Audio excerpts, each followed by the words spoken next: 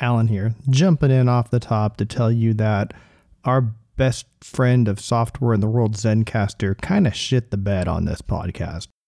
I have spent countless hours this weekend stitching together the fragments of audio that it gave me. In the end, we lost a big chunk of our guest's audio. I think I was able to string this together a little bit in a way that gives you the gist of what we were talking about, and then we're going to follow up and have Jason on a future episode of the podcast. But I think there's enough here to get some conversations going. Hope you enjoy, and we'll try it again next time with a different audio software. Welcome to A/B Testing Podcast, your modern testing podcast. Your hosts, Alan and Brent, will be here to guide you through topics on testing, leadership, agile, and anything else that comes to mind. Now, on with the show. Hey everybody, welcome to the A/B Testing Podcast. This is what a happy jingle. I just made it up. I'm Alan. I'm Brent. And we have a guest. I'd like to welcome, before he speaks, I'd like to welcome President Joe Biden to the podcast. Joe, would you like to say something? Oh, actually, Joe had to step out, so we have a better guest. We have, well, why don't you introduce yourself, Jason? Yeah, I'm Jason Arbon, and I'm a test nerd, and I listen to this podcast religiously, and I get upset when I have to wait more than 2 weeks for a new episode. That's our fault. Now, that's right away. We are 42 seconds in, minus the theme song, and we have a dig on us already. So I feel good. Yeah. We're all about self-deprecation here, Jason, so knock yourself out.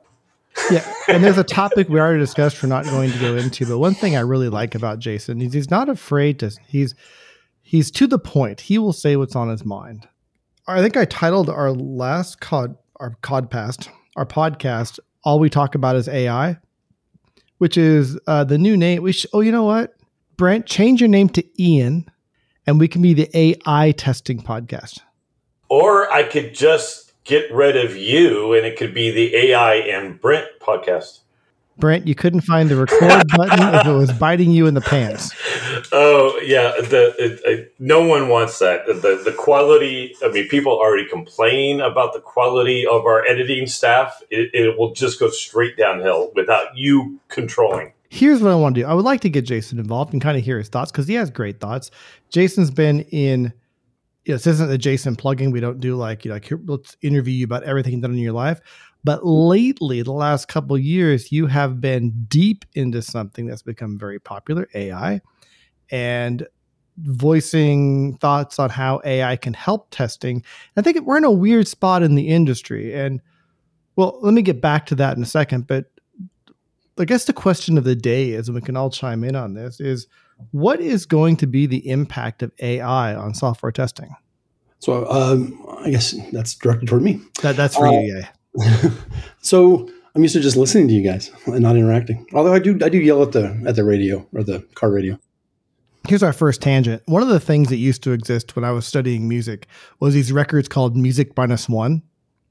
And what it was is it's like musician karaoke before karaoke was a thing. It was like it could be a jazz thing, it could be a orchestral piece, and they just leave out one part so you could play along. And we should do a podcast like that, Brent, where we just leave space for people to add themselves and they can just make their own podcast out of us.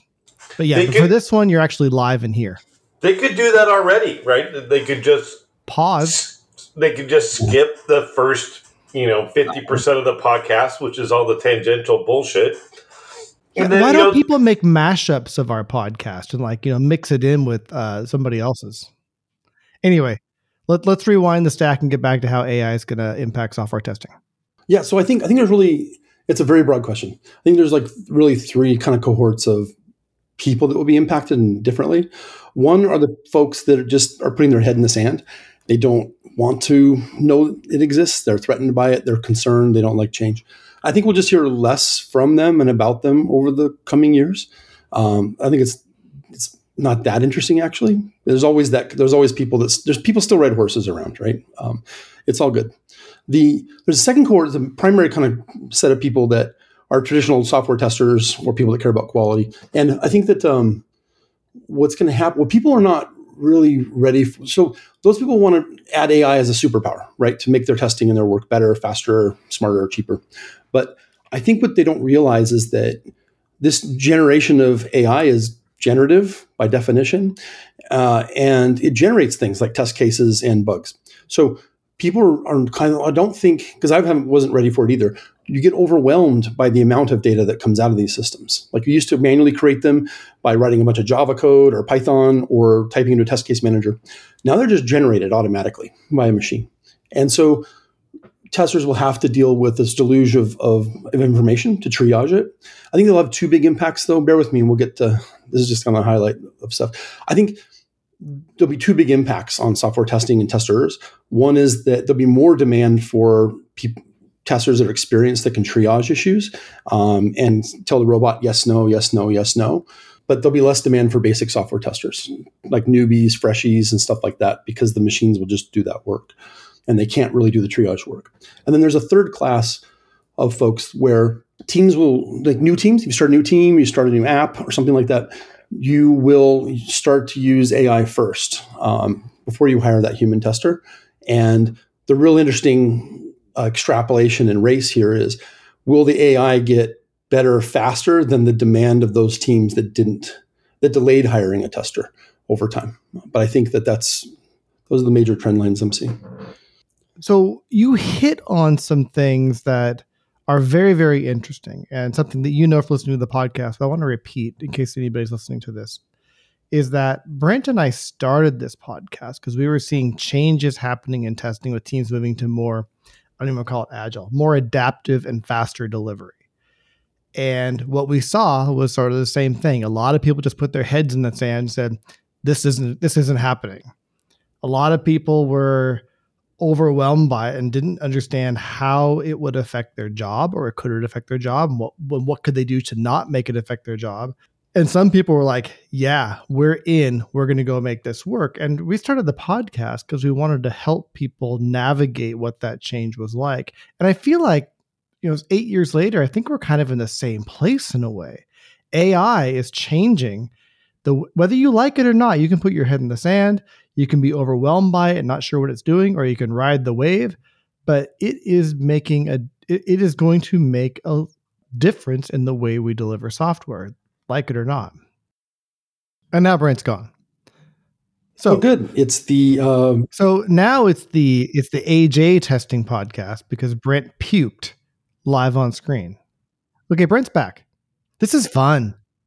So I'm curious in this case, while Brent figures out his stuff, I fully agree with those kind of three camps where folks are. And based on those three camps, is it similar to what Brent and I have been giving a few years ago? Or like, what advice do you have for testers right now who are either ignoring or watching, or actually, if they're listening to this, they're probably not ignoring AI, but they may not be sure what it's going to do.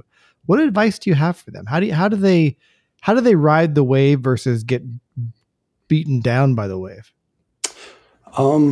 It depends on the person. I think they're going to self-select into one of those camps. And I don't think you or I or Brent can do much about it, actually.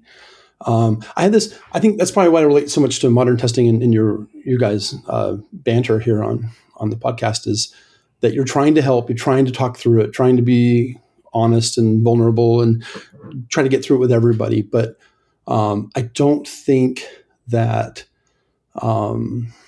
it helps all that much, actually. Yeah, I think the people that really need to listen to us don't listen to us. Right. And there are people that can. There's a middle ground there where people will listen and go. Or they get confirmation bias, or they know that they're not alone. I think helps a lot emotionally. But I think people will just automatically self-select into different groups. But I think, like you guys have done, you at least give people an opportunity to hear the other side. But I worry about, this is the funny thing, I worry about pushing too hard. Like, if people just don't want to do it, you don't want to drag them into a fight that they don't have the energy to deal with, right? And so it's almost cruel in a way. So I kind of feel like people just share the information and let people self-select in or out. But at least they should see have a chance to get the information. I think the single most important thing is very similar to then. is to, as much as possible, get as many people to realize that they have a choice, right? They can be the butterfly or they can be the wind. They have that choice. Now, if they self-select, they self-select, right? In my view, if they, this is a bit of wisdom I tell my children, refusing to make a decision is a decision. Mm-hmm. Like, you've chosen to be the wind. You're going to be guided in whatever direction the powers that be in your life take you. Is that Descartes? If you choose not to decide, you still made a choice? I got a D in my philosophy course in college, so I'm probably not the person to ask on that one. Yeah. Well, I took it 75 years ago, so... But that's the important thing to me, is making sure that people understand they at minimum have that choice. Well, I want to jump in because you're totally right, Jason. It's a weird place where we're doing a podcast, and generally the people that are sticking their head in the sand, they are not actively looking to discover new knowledge anywhere. They're not reading articles. They're not interacting on social media platforms around technology. They're not going to conferences. They're just not.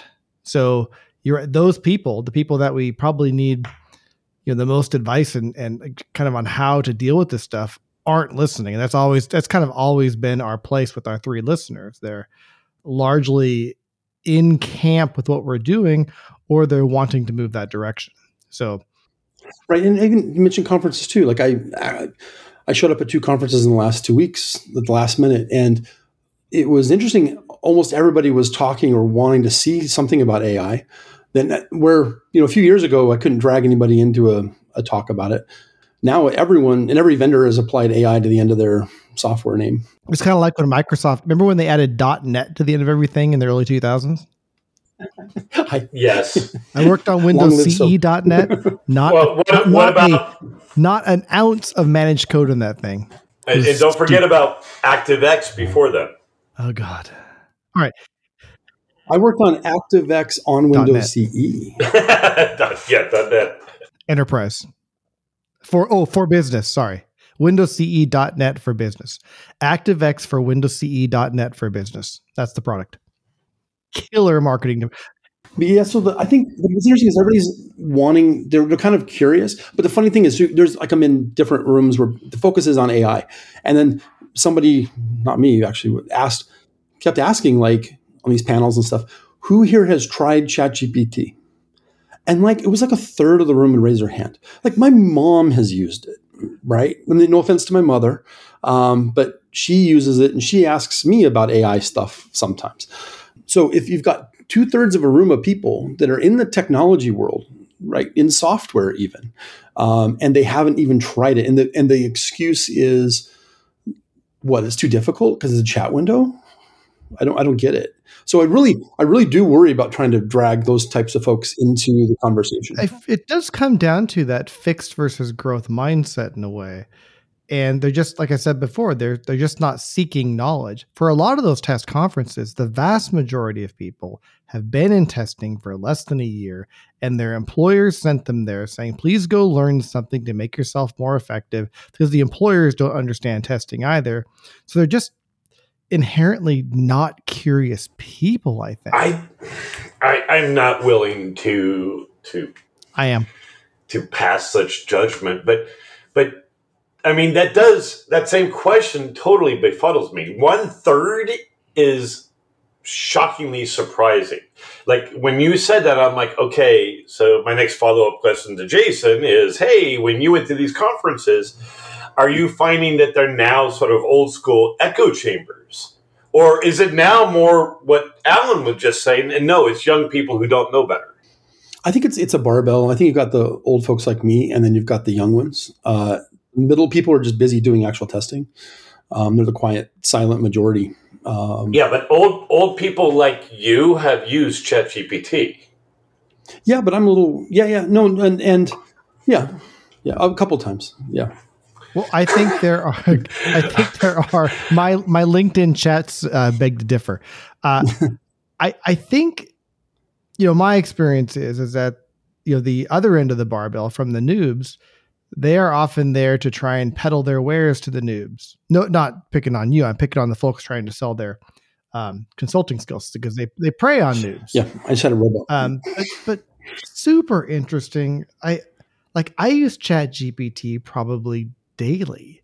I'm far smarter with ChatGPT than without.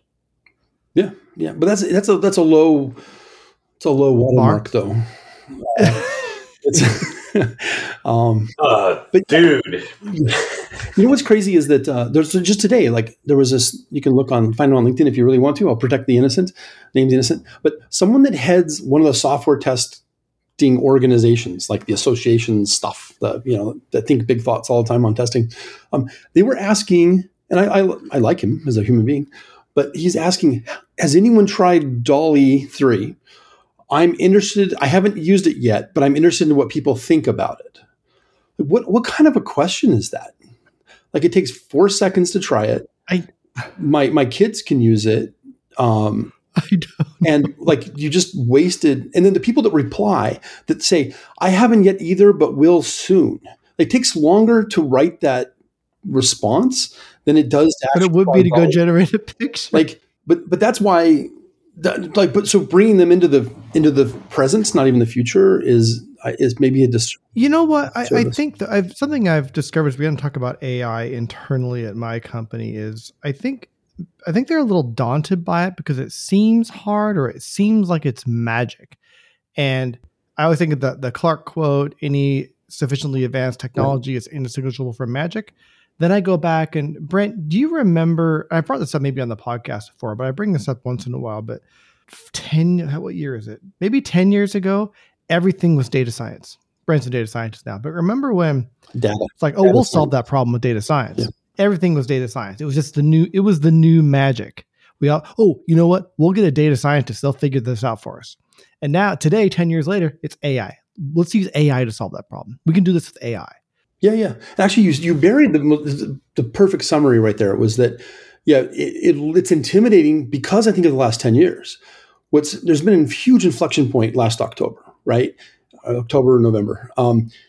Because I spent tons of Google money and tons of my life, my actual life on this planet, labeling, finding as many pictures of login buttons and search text boxes as I could, and then labeling them. It was very tedious, very expensive, very intimidating, and the stuff would work, 90% of the time, and you're happy, right? Like, it was very brutal.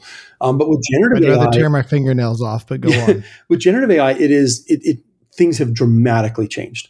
Like, I'm rebuilding some of the stuff I've done before right now, and it's with no team. Like, it's crazy, but I'm partnering with AI, and so it's but because it's generative, and so it's weird because you have this huge angst that only these super smart people in a closed room at AI at Microsoft or something can do this AI stuff and this magic, right? But it's been democratized in the last year so that anyone can get access to it, and it's smarter than they even fathom to guess that it is, and they're worried that it's even smarter than they think it is, and so. It's just been a huge inflection point. So it's both, like you said, it's both magical and it's intimidating. I think those things are still conflated with people in their mind. So yeah, I basically just did a long version of what you said eloquently and succinctly. No. But I think what we've said before is I think people, they want, again, I'm not going to try to throw people under the bus here, but they want it to be something it's not sometimes too. They want it to answer their questions. And for me, it is my constant collaborator. Now, and honestly, right, there was a lot of that back and forth, right? I do see there are times where I had to sit down even with data scientists and explain to them how LLM works. And there's a particular problem that I now actually even straight up call the genie problem. I think I've talked about it on the podcast. And there's this whole language. So people are getting more and more familiar with it. They have enough exposure to it. It's being demystified. That said, right, machine and human working together, quite honestly, I think is always going to beat these separate component pieces. Finally, we have an argument or discussion. I'm in my experience, and it could be the human operator that's partnering with the AI. The funny thing about ChatGPT is it's not in a loop, right? It just waits for you. I am the slow part of that loop. And in fact, the way I used it, I've changed how I use it dramatically over the last 6 months. I used to think about my existing problems, break them down into pieces, like we're told to do in software engineering, and then have each little piece implemented by some AI prompt magic thing, right, with enough data. And the funniest thing is I've realized is that if you start with just the top level problem and then have GPT break it down for you, like the human in the loop is the dumb part. Like like the GPT is unleashed only when I remove myself from, the more I remove myself from the equation, GPT is more powerful and I'm more efficient in what I'm trying to accomplish. If that sounds too convoluted, it is. And people don't realize that it's, also want to say that talking about data science or, it was, cloud or whatever these past revolutions have been. And they change the world, and people go, oh yeah, or test automation, right? Oh yeah, there's now somebody's trying to automate the things that I'm doing. Okay, I get it, but they have to linearly create them and stuff. But this is a sea change. Like people don't realize or want to realize, oh yeah, I can do some software testing, maybe, right? But Congress has hearings because they're worried that it may take over the world and kill everybody, or destroy all jobs. And it's a national security risk, and they passed legislation to block Well, it's unfortunately not where we put our smartest people. Right, but guess who showed up at the hearing, though? The people making these models, right? So, and maybe it's in their self-interest and regulated interest to do so, but for the protective moats. But this, no one said it about data science, so it is a significantly different. It is. I think it freaks people out. The magic of it freaks people out, but people are too afraid of Skynet, and we are so many iterations of AI away from Skynet. We could just agree, but I think humans don't get exponential growth. Like Brent explain exponential growth. So I don't seem like I'm overly biased. Explain exponential growth? Why, Jason? That's growth that's exponential. Brilliant, as always. Inarguable.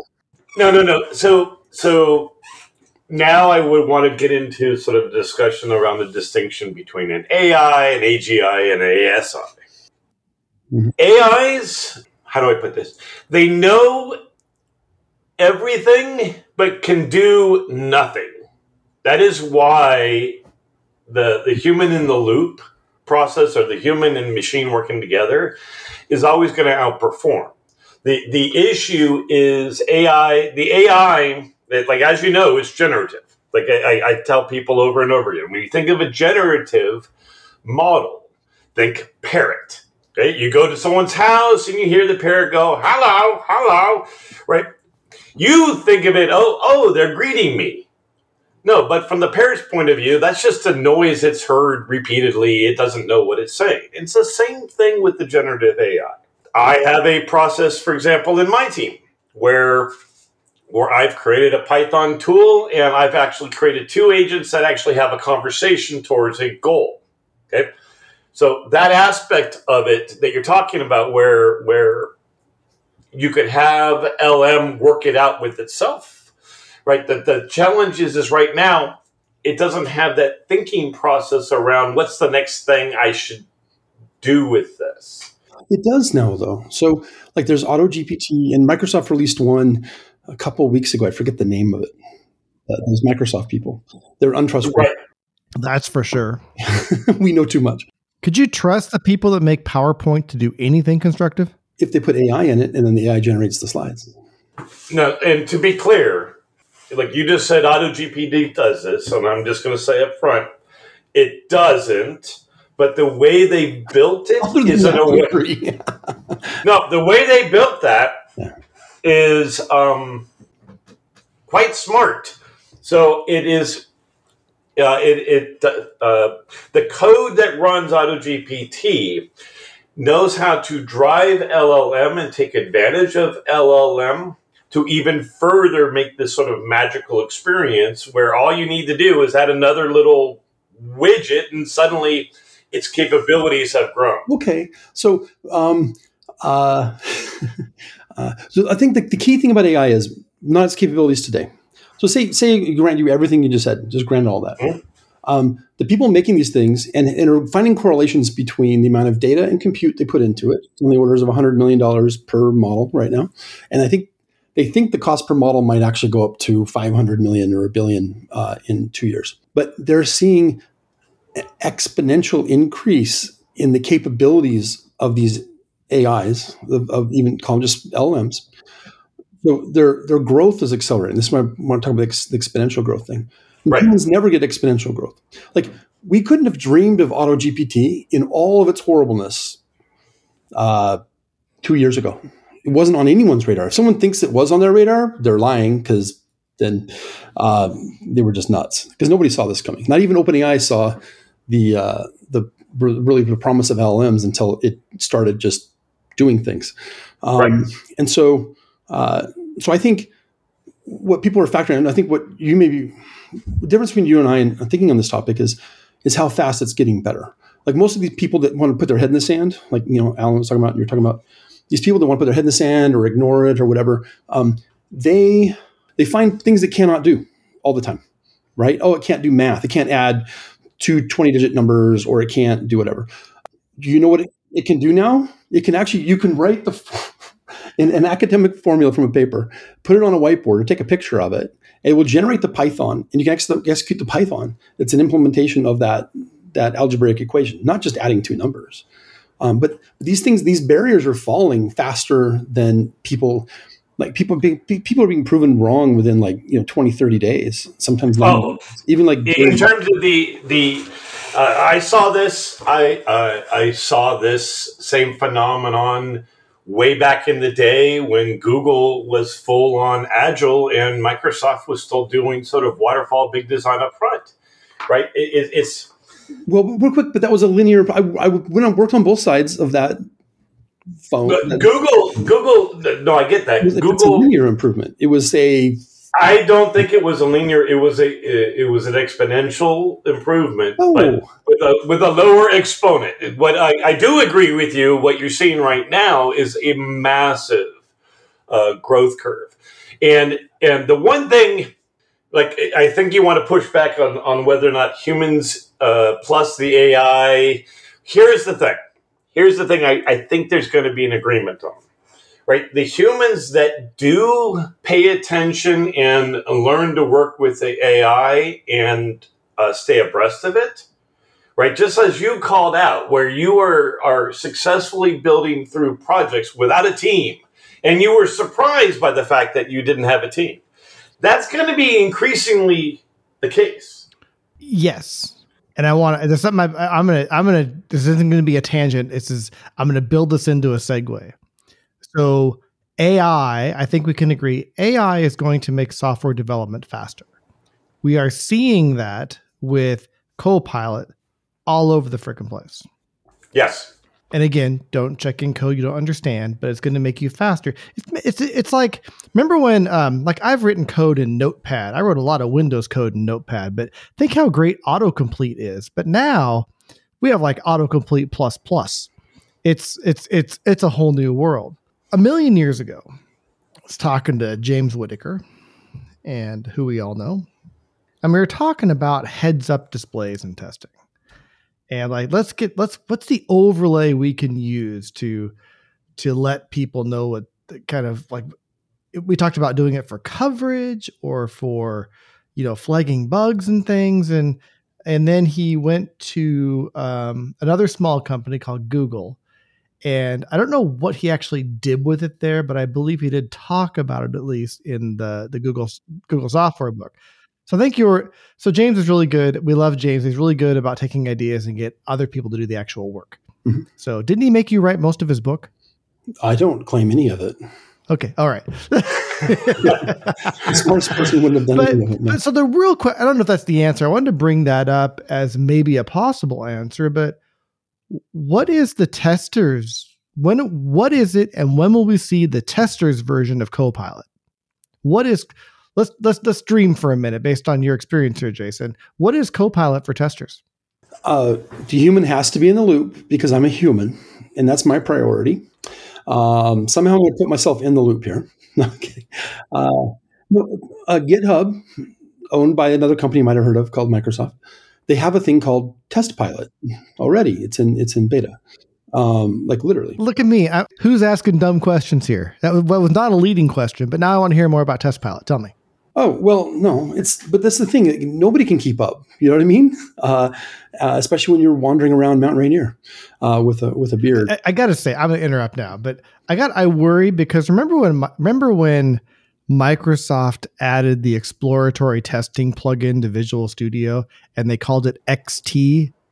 Like the entire industry calls it ET. They said, oh, we'll call it XT. So based on that experience, I'm not confident in Test Pilot, but I do want to hear more. And that's okay. Like, again, even in the more meta sense, I'm not trying to convince anybody. I'm good with it, to be clear. Like if people don't want to think about exponential growth and these things. So what Test Pilot does, it writes test cases for you. And there's a web page that demos it. Like, but it'll get better. That's the thing I think that people don't realize about AI. It's like, it will get not just better, but far better.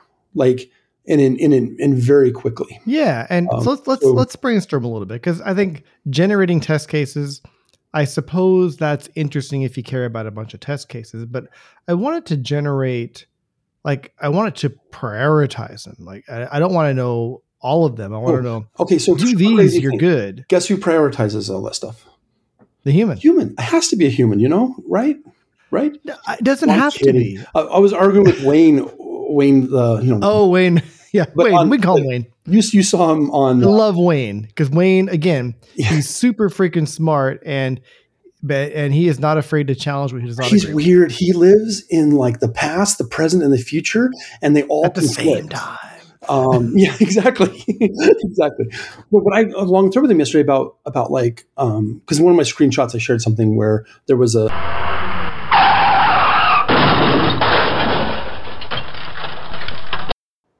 I'm willing to pay $18 a month because that's the price of Zencastr, by the way, for a podcast recording platform that lets me record separate audio tracks, and it actually works every time.